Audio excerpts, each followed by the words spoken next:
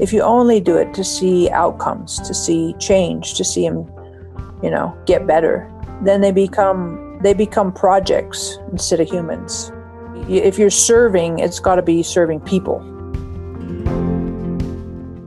Service. It's one of the disciplines nearly everyone practices, religious or not, at least at some point or another. In Western Christianity, along with prayer, study, and worship, service is a pretty standard practice that we encourage folks to work with. But it goes deep, really deep. As with all the spiritual disciplines, it often reveals issues of the heart.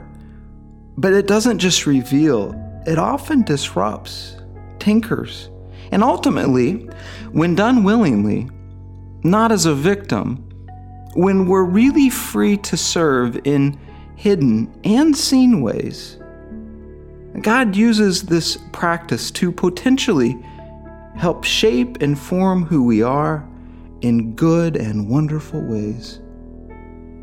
Now, service was very much a part of Jesus' life on earth, his public ministry and healings. And how about that image toward the end? That picture of divinity washing the dirty, dusty feet of his friends and future betrayer. And then, of course, the cross. Little and sometimes big opportunities to pick up a metaphoric towel and basin. For many of us, it starts in our own home.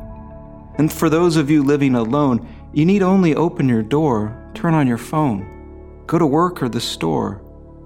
Human need is everywhere. Our guest today is a pastor and teacher. Well, she has a TV program, and a few years back started this international organization seeking to serve, to love the most vulnerable on our planet, babies. The organization is called Saving Moses. Her name is Sarah Bolin. My name is Nathan Foster, and welcome to the Renovare Podcast. Are you ready? I'm ready, sir. Thanks again for doing this. Oh, no, thank you. I'm super. Yeah. The last one we did was so good. Yeah, and I mean, I like you, and so getting to hang out is golden. So thank you. Oh, you're welcome. It is a nice part of getting to do this. I get to talk with people that I don't get to talk to on a regular basis. So yeah, good. That's cool. Okay, I have a question for you.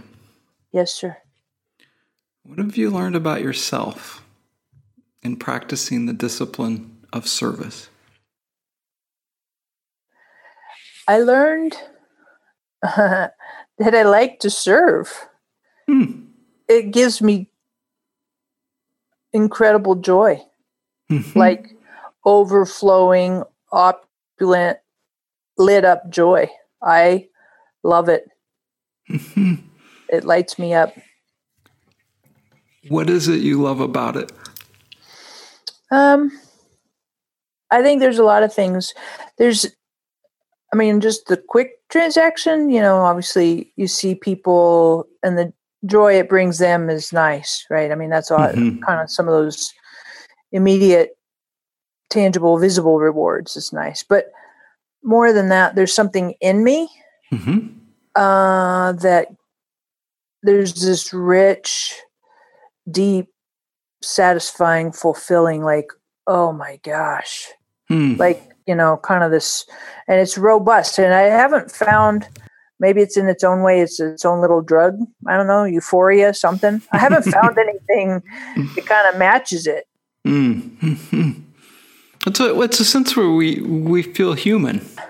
You feel human, but you feel like good human, not that yucky, gross, sucking the life out of, humanity. You know what I mean? It's right. Like this, the good side of, oh, wow, this can be good, not just kind of the crappy side of humanity, being a human. Yeah.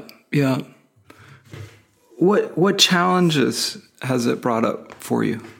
I think some of it is, there's the finite sense that I have, finite humanity. I'd like to do more. And then when there's not enough of me, whether that's time or money or whatever, that can be frustrating.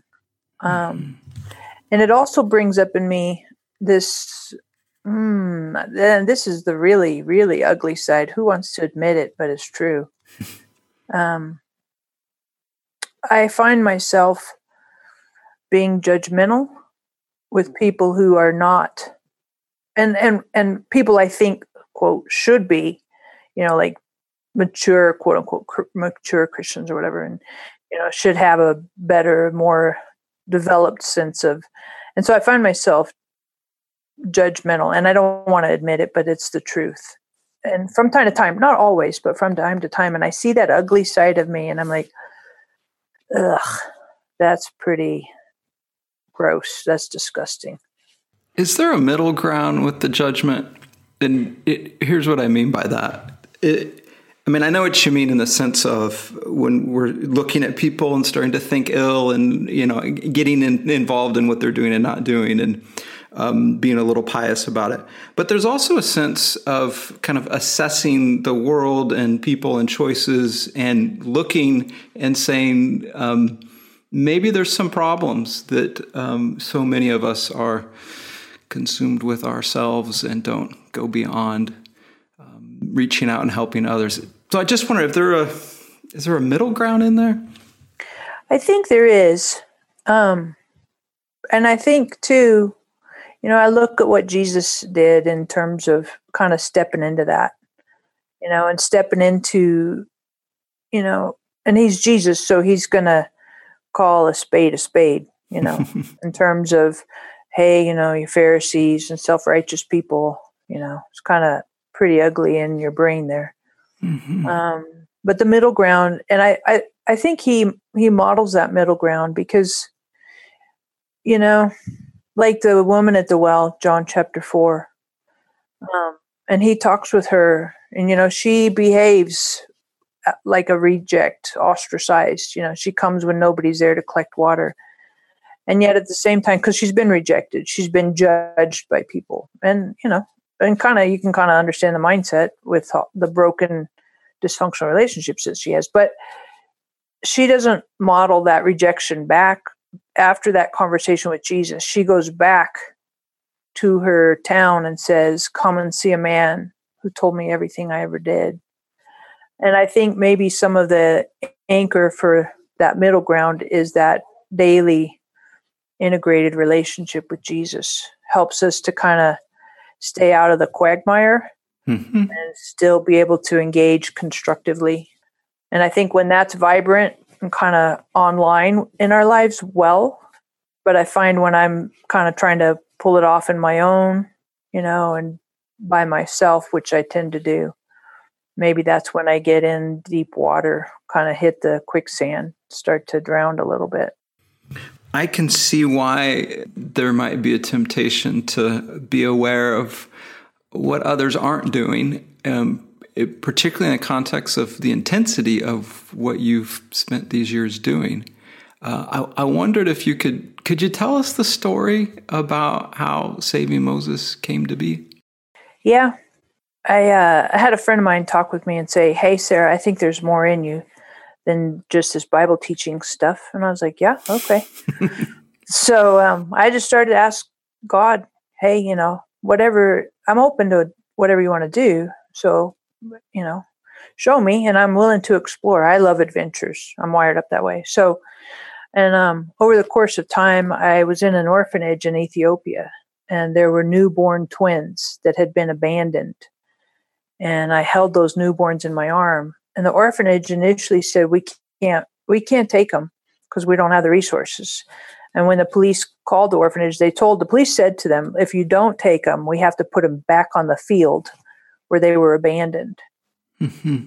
So they were abandoned in a field, taken to the orphanage. Orphanage says, can't do it. Police say they're going back. Okay. Yep. And the orphanage is like, well, we'll figure it out. Just don't put them back on the field, right? And I found out later, a lot of the orphanages don't look after 0 to 5 or 0 to 3 because it takes just a lot more resources, and it's just totally different dynamic to care for a 6-month-old as opposed to a 10-year-old. Right. I mean, that's just a totally different world. And so that was the beginning part. I held those newborns in my arms. Their names were Sarah and Ruth. And my daughter was with me on that trip. She was 8 years old at that time. And it just tore me up, shredded me on the inside. And so that was kind of my beginning. And then I was in my prayer time after that, and I felt like God dropped the name Saving Moses into my heart. And I thought about it. I was like, well, here's Moses, 3 months old, then the Nile River, right? Crocodile food. And right. Pharaoh's daughter comes and collects him. And she doesn't have any idea. She just knows it's some Hebrew little baby boy, and let's look after him. But, the end of his life, we got the 5 books of the Old Testament. We got the 10 Commandments. We got Mount Sinai. Pick something, right? Right. The Israelites out of Egypt, Nile River, Red Sea. You got a whole plethora of things that are pretty, pretty phenomenal, right?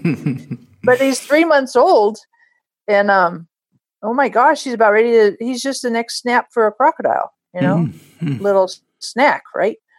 And so that's where I felt like, God helped me with the name. And so I started exploring and looking around the world. And my culminating trip, I went to Angola.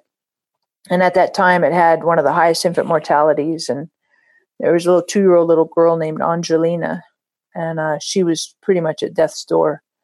And the photographer that was with me, we both donated blood. And, we were thinking, God brought us here for such a time as this. We're going to save this little girl, And she died. We gave her blood, but she still died. And that was probably a culminating moment for me because, I don't know, it put something in me that I didn't have before. Maybe determination. I don't know. It still rips me up, And it was, I don't know, almost 10 years ago. No, it was about 8 years ago. But and so that's where we started saying, yeah, to babies and toddlers. And what we do with Saving Moses, we don't necessarily do kind of the peripheral things, but we do most urgent, where the need is most urgent. So malnutrition clinics, infant immunizations, healthy delivery, safe deliveries in rural Afghanistan. And then we have something called night care. And I take care of the babies and toddlers of sex workers in third world countries. And nobody's doing that. And so I really love that. We started doing that a little over 5 years ago. So we have 5 night care centers in Cambodia, and we have one we opened in Bangladesh. We're opening some more in Bangladesh and hoping to open soon in India.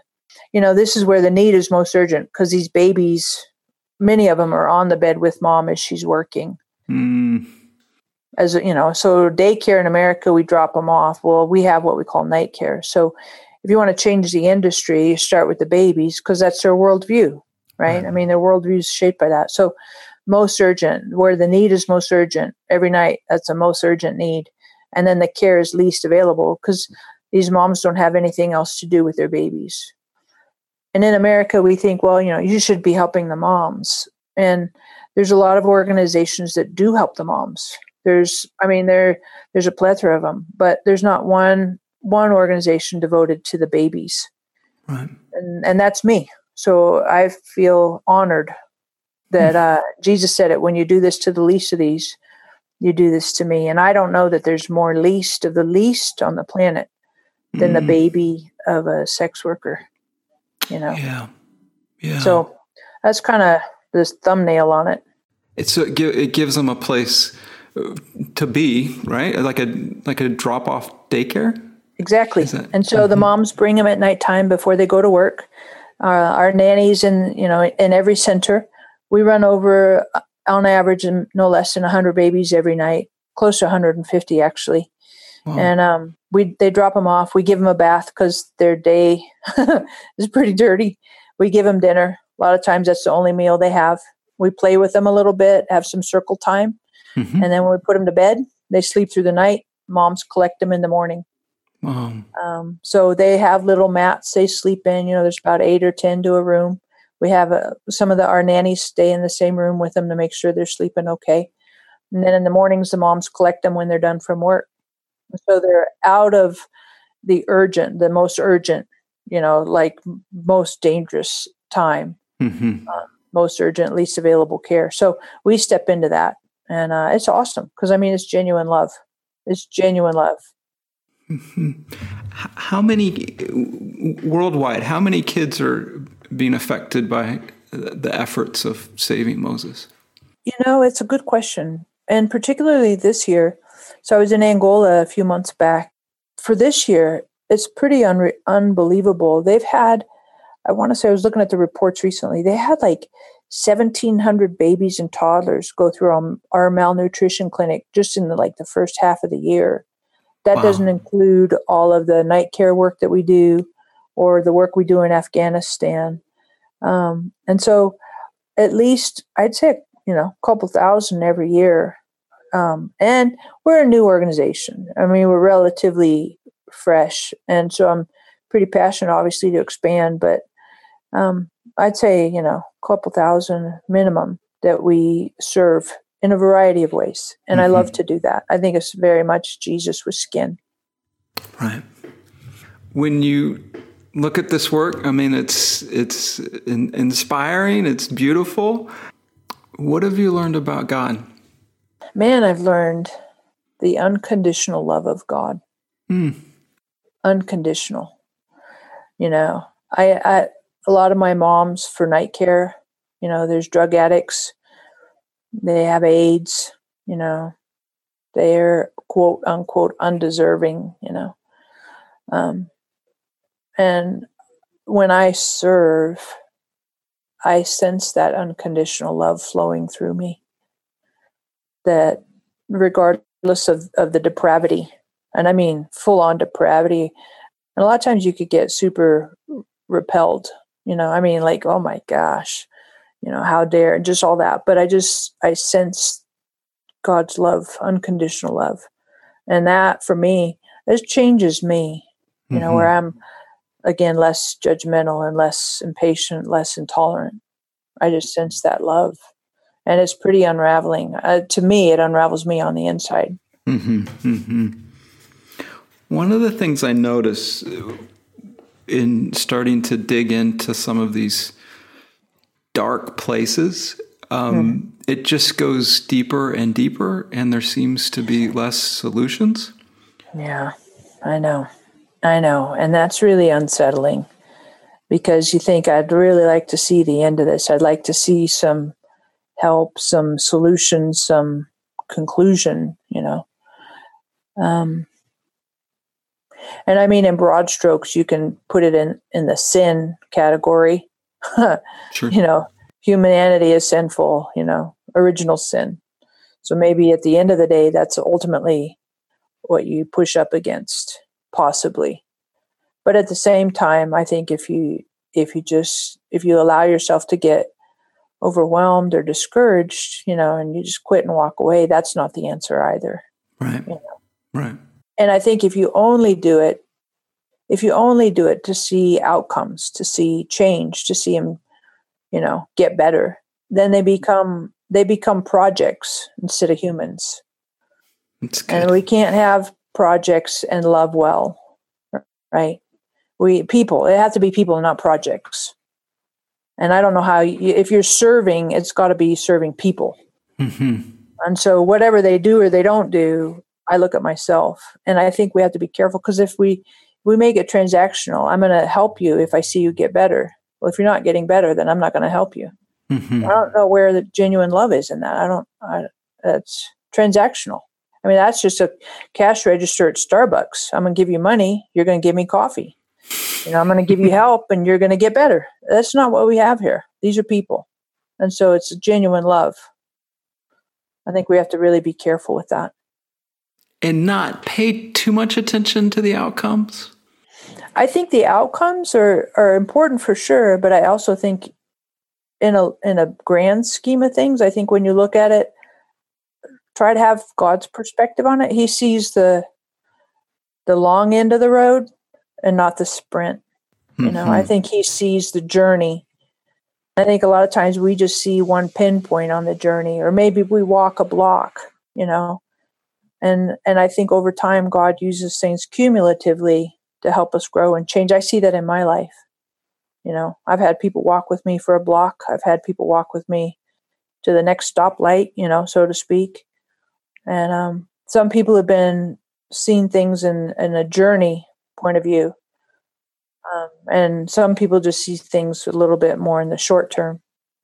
I think that outcomes are important, but I don't always think I think we have to be generous in our heart, not just 100% on the outcomes. Mm-hmm. Well, what I'm hearing in it is a sort of respect for people. Yeah. Yeah. And respect for the journey, respect for what they want. What are their choices? And they get to have a free will. I mean, I think that's part of what genuine love is free will. And God gives us that. He didn't create robots, you know, put in this little number and you get this outcome. He created humans, fully formed, independent, cognizant, whatever those big words are, right? And we get free will, as do the people that we serve and love. They have a free will too. Mm-hmm.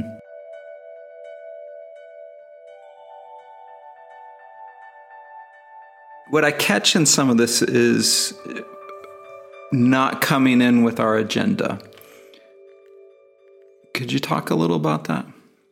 Yeah, I think a lot of times, particularly as Americans, we tend to be outcome based, you know, and we have like a path and a plan, and, you know, you go through steps 1, 2, 3, 4, and you come with this output. And I think those are nice, and I think I applaud that for what it is. But on the other side of it, I think when you look at over the long term, I think love, ultimately, John 13:35, Jesus says, people know you follow me by your love for one another. And if I make that my end game, the agendas kind of get restructured to that priority. Yeah. And that helps me. That helps me to be more sincere, more honest with who I am and what I'm doing. I'm not here to turn you into, you know, you're not my project. I want to love you well. And I don't want to just love you in what it means from my perspective. What does it mean for you? What does love mean by what does love mean to you? So like my sex workers and their babies, when I take care of their babies, that's one of the best ways I can love them, is because they don't love anything often more than they love their babies. Right. So when I love their babies well, it's inherently clear to them that I love the moms. And again, I think genuine love, it's, you know, people reject it, accept it, twist it, tweak it, do all that stuff. But on the inside, whatever they do, I still want to love well. From the inside of me, and not based it on what they do or they don't do. Because if it's based on what they do or they don't do, then it's not genuine love. It's just that transaction grid again. Which is ultimately a setup, in the sense that if everything goes well, then I'm kind of, you know, yay. Yeah. And when things don't, I get something out of it. If I get something out of it, it's all about me. And that's selfish. It makes me feel good. Well, that doesn't make the recipient feel good. It just makes them feel like they got screwed over. I'm sorry, that's a little bit coarse, but... no, it goes even worse than that. I mean, the history of service work is pretty disturbing when we go in with agendas, outcome-based, and we can do more harm than good. It's totally true. It's totally true. And I love, you know, you look at Mother Teresa, you know, and what she did. I mean, she served and gave, and she didn't qualify it. You know, if you listen to my message about Jesus, then I'm going to give you this food. She didn't do any of that. She, you know, and I'm not saying she did it all right, but would that we could kind of do a little bit what she did, right? Man, seriously. I think of it a little like I'm supposed to show up and do what I can, but in a sense, I mean, we want to do best practices, but the outcomes, I'll at least internally go, that's really none of your business, Nate. Right. Your job's to show up. Show up and love well, and let God kind of figure out how that gets kind of rolled out, execution of that. And I totally agree. And I don't have all the answers. People are like, well, aren't you doing this? And aren't you helping over here? And what about this? And I'm like, those are all good, viable questions. I don't have the answers. And all I know is that I'm going to take really good care, the best I can, of this baby and toddler in their most urgent need. And I'm just going to love well. I don't know, but I do know that I love well, and I did it well today. So keeps it simple and kind of gets me out of my head a little bit. Mm-hmm. Keeps me in my heart. Yeah. Can I ask what this has cost you emotionally? Oh, man. You can say no. So that's an interesting question, because there's a lot of times I think people glorify, romanticize. Oh, that must be so fulfilling and rewarding. I don't know. I mean, it breaks my heart. And I don't get cold and hard to it. I had somebody ask me that one time, do you have to always feel it? And I don't know how you can genuinely love and not feel it. Mm-hmm. A couple months ago, I was in Angola, and 2-year-old little boy, he's basically at death's door. And you hear him breathing, and they call it the death rattle. And it unravels me. I have, I don't know. It's not glamorous. And I think, people, oh, that's so great what you do. I'm like, yeah, it is. And it's expensive in my soul and my heart.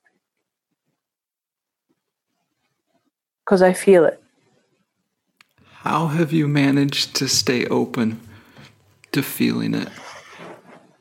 Conscientious decisions, day by day, and be in it, and intentionally put myself in it day after day, and not sit in a hotel room in air conditioning, but step out into it.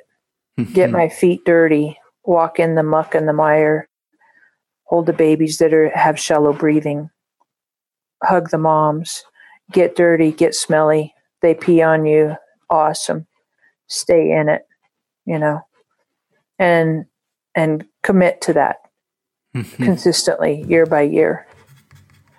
And those are conscientious decisions that I make, intentional. Right. It's not the easy road. It's not.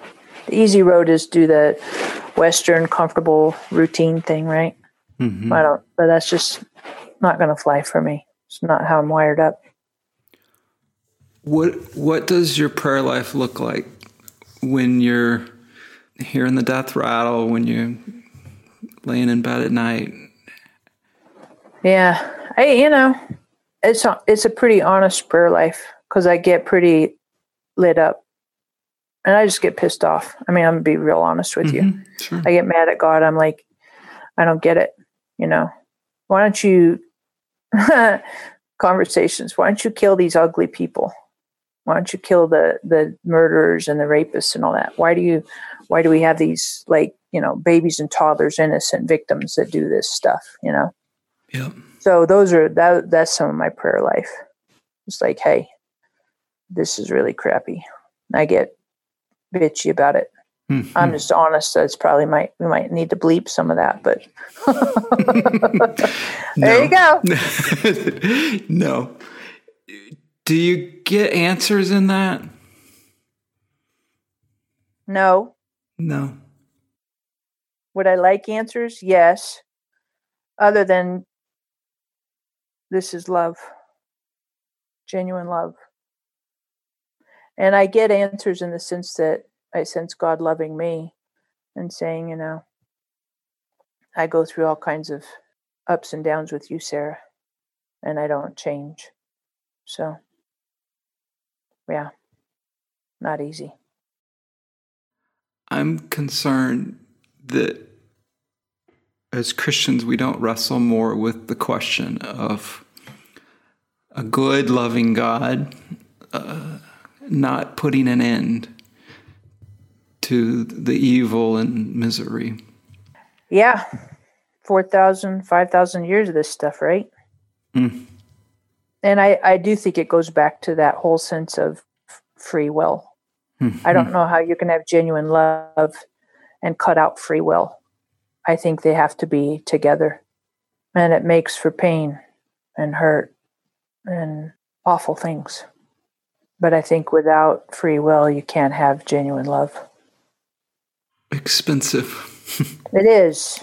It is. Not the easy button, right? Mm-mm. Probably not the way I do things. Yeah, right. Aren't you glad you're not omniscient, though? Right? It seems too risky, but... I know. Made in the image of Nathan. That's awesome, man. Have all little Nathans running around. Everybody would love that. That'd be fantastic. The dangerous world. How has the heartache, the intensity, but also the beauty of what you've seen all around the world impact you stateside in terms of care for others, love, service? Yeah, that's a great question. Because so many times stateside, I just want to mail it in. Because this is like, and the intentionality that I have when it's overseas, and that's when it's easy. Yeah. But to be purposeful and intentional in the U.S., so I'm not a different person, that I'm continuous, I'm authentic all the way through, consistent. And sometimes I pull it off better than others, in my daily living here. Sometimes I fall short and I'm just like, check the box, get it over with, And sometimes I do better and I'm like, no, sit in this and be present and engage, So again, I don't always do it well, but here we go. What makes you want to check out or phone it in? Well, if I'm tired, I've got a lot of, and the other thing is if I've got a lot of moving parts, some days are busier, weeks are busier than others. And you kind of just get it done, right? Check the box. What is it about our culture or the way we live that makes it difficult? I think that achievement mindset, and success and be, bigger and better and all that stuff. I think we have kind of sometimes the wrong goals, and comparing ourselves, and some of that, the financial things or the achievements or, comparing, she's did this. What did you do? Some of that stuff. I think those are all distractions from being purposeful. Shallow too, right? Yeah, exactly.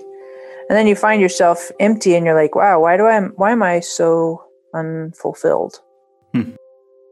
Maybe it's because, and I like it, seek, ask and you shall receive, seek and you shall find. Well, you find what you're looking for. And if it's not fulfilling, then maybe you're looking for the wrong thing, right? You got what you were looking for. Yeah. Exactly. Oops. Sorry about that. What do you see as good and helpful ways for people to serve in their own neighborhoods or communities? Well, I think one of the first things is see people. See the person who might be homeless. See the mom who's struggling in the grocery store, 3 kids in tow. And yeah, she's cranky. Don't just... or not, you get upset with your kids because they're kind of out of control. Well, see what's going on, see past some of just the external. See people, don't see functions and don't just see behaviors and outcomes. See people. I think that's ground zero. Because when we don't see people, we miss the whole plot. See people. I think that's step one. Yeah. And there's a cost to that. Because it takes time, takes purpose. And I think you can pray and ask God, show me people. Show me not just functions and externals, show me people. And then you're going to probably feel it and you'll be like, woo, changed my mind. Enough showing. Thank you very much. Let's go to nice little boxes. That's right. Yeah. There's something that's helpful to me about walking into situations knowing that there's potentially going to be a cost emotionally, mentally, and voluntarily doing count such. Count it ahead of time. But for some people, they don't. If they start to count the cost, then they don't want to do it. No, it's true. Some people are wired up. Like for me, I'm like, just jump in and then, woo, I'm over my head. But if I start to count the cost, I'm like, oh, no, I'm not doing that. That's too expensive. So I think it just depends on how you're wired up. True. You know? Yeah, that's good. That's good. Healthy ignorance to it. For what it's done for me is I don't feel like a victim then. Right. I go into it knowingly and accepting that, and as a kind of prayerful move with God. You know, it's kind of what breaks God's heart. I let it break mine a little. Exactly. Love well, huh? This is so good. Sarah, tell me, how can people help your efforts with Saving Moses? Sure. All the Facebook, all that social media stuff's great. Share and like us and all that. We got a website, savingmoses.org. And once a year, we take people on a team trip to Cambodia to help us with night care. So there's an application process, and welcome people to check into that. That's a great way to, kind of roll up your sleeves and get into the mix of it. Yeah. So lots of ways to help. Obviously, finances is super good, but there's all kinds of ways.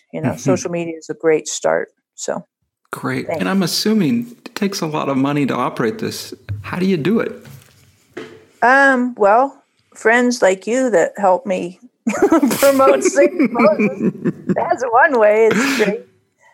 Good. I go and speak at churches as well, speak at conferences and kind of raise visibility, awareness. CBN came recently to Cambodia. They're going to probably do a special on us for the 700 Club, which is cool. So just all kinds of ways. And people get moved in their hearts. And, ultimately, I'm grateful that God supplies. So, yeah, pretty cool to watch it happen. Good. I love what you do. I love the tension that you live with of, I get to love and I get to, I'm loved through it, and you've got energy, but I also love your honesty of, Yeah. And I'm grateful that you let me come and talk about it, right? Like super grateful. And Nathan, I'm writing a book on it. Are you really? Yeah. Biography of Saving Moses. I'm super pumped about it. Comes out next year in 2019. Nice. How far are you into it? It's almost done. Now we need to edit. Ugh. Right? Exactly. Do you want to come back? Can I interview you when it comes out? Yeah, of course. That'd be awesome, dude. I'd totally love that, right? Good. Seriously, man, we light it up, huh? Well, Sarah, thank you so much today. Thank you, Nathan. Good. Well, there you have it. So good. So good. Hey, you can find out more about Saving Moses at savingmoses.org. And if any of you happen to join her in Cambodia, do let us know. I absolutely love the idea of connecting people to experiences and resources. Hey, have a great week.